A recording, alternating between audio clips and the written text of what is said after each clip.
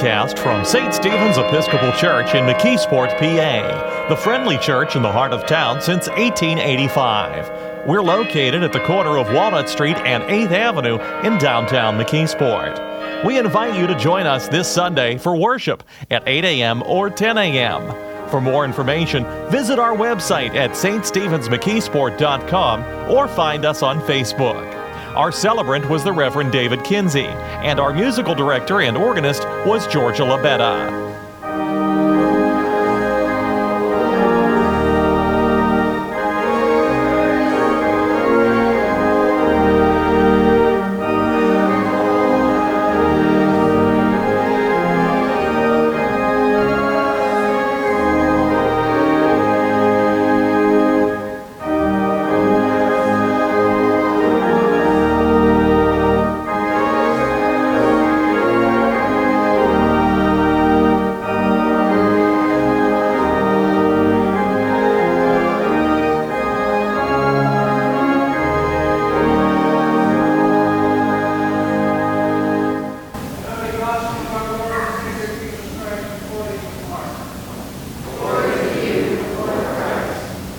Jesus had crossed again in the boat to the other side. A great crowd gathered around him, and he was by the sea. Then one of the leaders of the synagogue named Jairus came, and when he saw him, fell at his feet and begged him repeatedly, "My little daughter is at the point of death. Come and lay your hands on her, so that she may be made well and live." So he went with him, and a large crowd followed him and pressed in on him. Now there was a woman who had been suffering from hemorrhages for 12 years. She had endured much under many physicians, and had spent all that she had, and she was no better, but rather grew worse. She heard about Jesus and came up behind him in the crowd and touched his cloak. For she said, "If I but touch his clothing, I will be made well." Immediately her hemorrhage stopped, and she felt in her body that she was healed of her disease. Immediately aware of that power had gone forth from him, Jesus turned about in the crowd and said, "Who touched my clothes?" And his disciples said to him, "You see the crowd pressing in on you. How can you say, 'Who touched me?'" He looked all around to see who had done it. But the woman, knowing what had happened to her, came in fear and trembling, fell down before him, and told him the whole truth. He said to her, "Daughter, your faith has made you well. Go in peace and be healed of your disease." While he was still speaking, some people from the leader's house came. "Your daughter is dead. Why trouble the teacher any further?" But overhearing what they said, Jesus said to the leader of the synagogue, "Do not fear, only believe." He allowed no one to follow him except Peter, James, and John, the brothers of James. When they came to the house of the leader of the synagogue, he saw a commotion, people weeping and wailing loudly. And when he had entered, he said to them, "Why do you make a commotion and weep? The child is not dead, but sleeping." And they laughed at him. Then he put them all outside and took the child's father and mother and those who were with him and went in where the child was. He took her by the hand and said to her, "Talitha cum," which means, "Little girl, get up." And immediately the girl got up and began to walk about. She was 12 years of age. At this they were overcome with amazement. He strictly ordered them that no one should know this and told them to give her something to eat. This is the gospel of the Lord.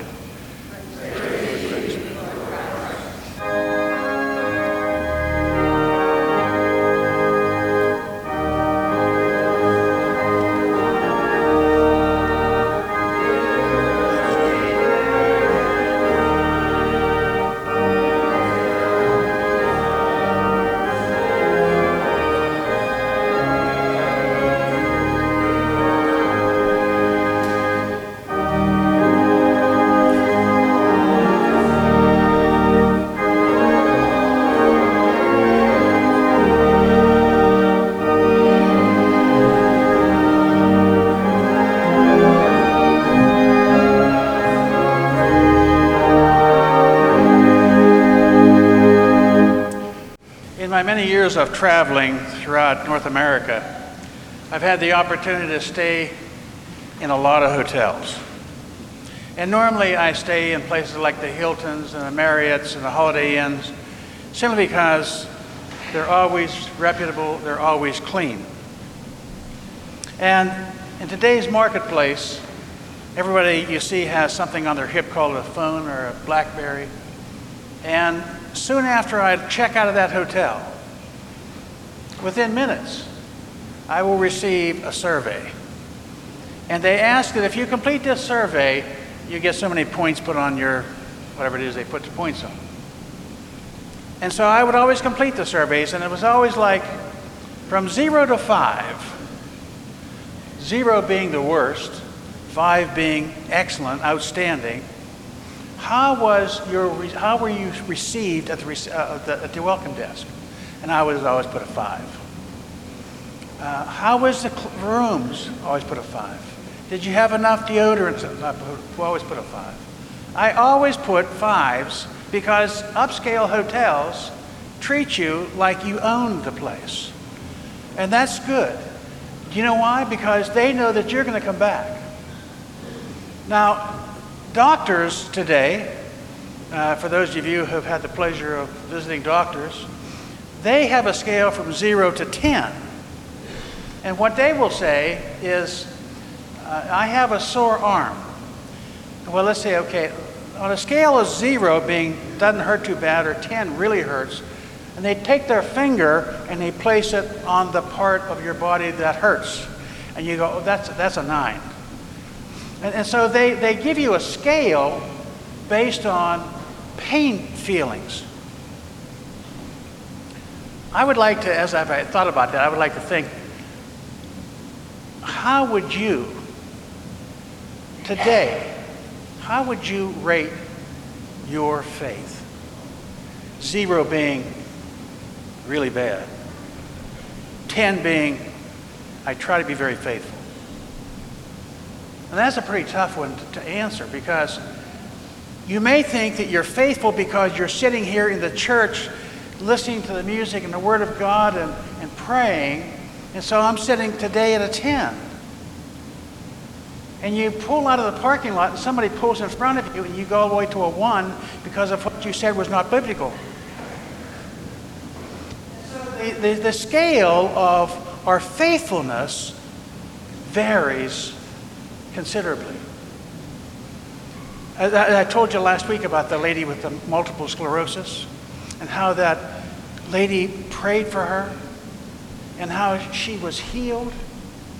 There are people that will scoff at that. That can't happen. And the people that scoff at that, I wonder what their faith is on that scale. If you listen to that story I read from Mark, there was a woman who was hemorrhaging for 12 years, paid all her money to all her doctors, and was no better and had nothing left. And she heard about this guy named Jesus. If I could only touch his clothes. Now, she had to have a tremendous amount of faith to know that if I just touched his clothing, I would be healed. Can you imagine the kind of faith that you would have in somebody like that? And yet the scribes and the Pharisees made fun of her. It's what the scribes and Pharisees have done for years. They were the most respected, most educated people at that time. And when they would see Jesus doing something that they could not do, they would scoff at him because Jesus was doing something that they were supposed to do. Now keep in mind, the scribes and Pharisees, and I'm not saying they all were bad, the scribes and Pharisees could have done the same kind of miracles if they would have paid attention to be obedient. Everyone in this church today can perform miracles. God will give you that power as long as he knows that you are obedient to him and you're faithful and you are a 10 on the scale of faith. Faith is not simply a word, it's a way of life. And for the little girl to be brought back from the dead. That was just amazing. He walked into this room and he said, "Get up, little girl." And they scoffed at him. Now keep in mind that every time that Jesus performed a miracle, every time, he always took with him Peter, James, and John, his clique, so to speak, his inner circle, those closest to him. And the little girl was healed. I have no idea what it's like to lose a child. I've lost my mom, my dad, a sister. But to think that I would have to bury one of my children, I don't know what would happen to me. From a point of faith, I would hope that my faith would be so strong that I could say, thank God, I had that child for 42 years. Just like that couple I told you about from the Westminster Presbyterian Church. Their child died after 18 days. And their faith was so strong that instead of saying, "God, why did you do this? I hate you." No. They said, "God, thank you. For 18 days, we had a little girl."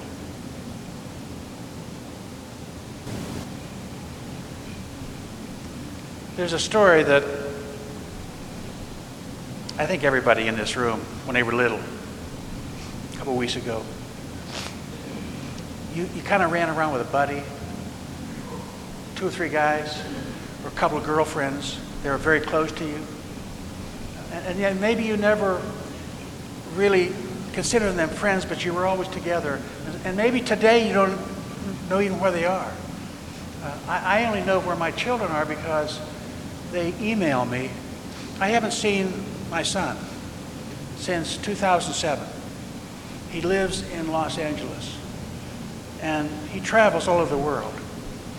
But he and I are always in contact, thank goodness, to emails and telephones. We're always talking to each other back and forth. And I don't feel bad about that. I commend people in this church, and some of you have your whole family living around here. And I think that is so unique and so neat to know that you can call your brother or sister or whatever. Hopefully the relationship is so great, and you have that camaraderie. My mother used to travel around visiting all the kids. I used to have to call TWA to find out where she was. But we have a child in Savannah, Georgia. I've only seen her a couple times in the last couple of years. My daughter in Philadelphia, I get to see her on a more regular basis. But that's just, I don't know whether it girds my faith in them or not. But in any case, when I was running around, I used to run, my sister, I was my sister's bodyguard because she was hard of hearing. And I always had a couple buddies. And the story that I'm going to tell you is about these 2 little guys that hung around with each other. They were like 7 years old, 7, 8 years old. And one of them, his name was Billy. And Billy stepped out behind of a car and got killed. Now, can you imagine his little friend trying to deal with Billy being killed? I can't even fathom what gets through a child's mind. When I return after this, my operation, sometime in the fall, I'm going to do a 6-week program on death and dying. It's not a morbid type of thing. It's really an uplifting, what happens to me when I die type of thing. Well, a little child that may be 6 or 7 years old, I don't think they can comprehend the loss of their buddy. And so this child kept asking mother, "Where's Billy?" Now, can you imagine yourself trying to answer that question? Well, he's in heaven. Well, where's heaven? Well, he's with God. Well, where's God? A child can ask you 400 questions in a matter of a millisecond. Finally, after day after day after day, he said, "I know. I'll write Billy a letter kind of like writing to Santa Claus. But the Santa Claus, you see, you can take it to Macy's and drop it in his box. Or you can go see Santa Claus and hand it to him. But what do you do with a letter that you're going to send to somebody in heaven? And the mother was absolutely perplexed. And she said, God, how do I deal with this? She was such a woman of faith. And God will always respond to those who are faithful. I promise you. If you are faithful, if you are a 10, God will always respond to your needs. He may say yes, he may say no, he may say wait. But he'll always respond. So the little guy sits down and writes this letter. And going through her head was, how do I get this to Billy? How can I convince my son that Billy's going to get this letter? And it finally hit her. I know. I'll go and get a helium-filled balloon, wrap it up real tight, and put that inside this balloon, and we'll go to a high hill, and we'll let this balloon go. And she explained that to Billy, or to their son. He said, oh, that's great, Mom. So they did. They got the balloon ready. They got the little note inside. They put it inside, this letter to Billy. And they went to this hilltop. And it was a very, very dreary day. And she said, oh, God, how's this going to work? And so they said, are you ready? And they let go of the balloon. And they kept going up and up and up into the sky with all these dark clouds. And when the balloon just about was at the cloud's level, it opened up. The sun shined through. The balloon went through that hole and it closed up. And the little boy said, Mom, Billy got my letter. That's faith. That's faith. When I first came to this church, I was concerned about your health and welfare, spiritually. And I could see a lot of frustration and pain. I'd have probably put your collective faith level at about 2. Because you had so much despair in your heart. And that's okay. If I were to give you your faith collectiveness number today, I would say it's a 10. But you know something? I'm not happy with 10. When I come back, and I will come back, when I come back, we're not going to be satisfied with 10 in this church. We're going for 12, 14, 16, because we're going to show God how important this church is, how important you are to Him, and how important this church is to the community. That's your goal. And God is calling.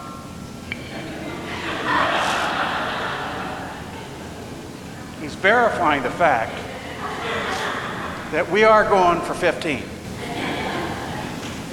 So what is your faith? At what level are you today? Let us pray.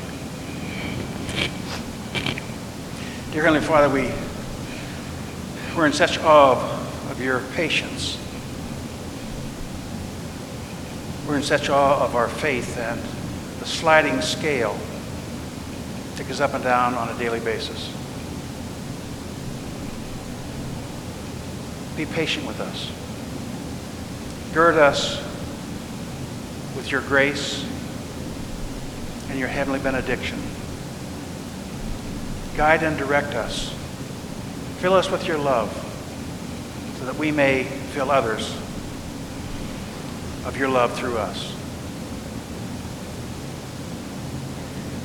Let us reach out to go beyond 10 because we are your masterpiece and children of the Most High God. Amen.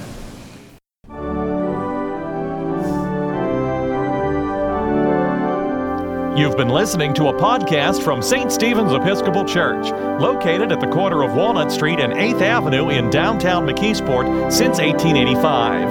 Heard today were the Reverend David Kinsey and our church choir under the direction of Georgia Labetta. We invite you to join us for Sunday worship at 8 a.m. or 10 a.m. For more information, visit our website at ststevensmckeesport.com or find us on Facebook. Thank you for listening, and may God bless you.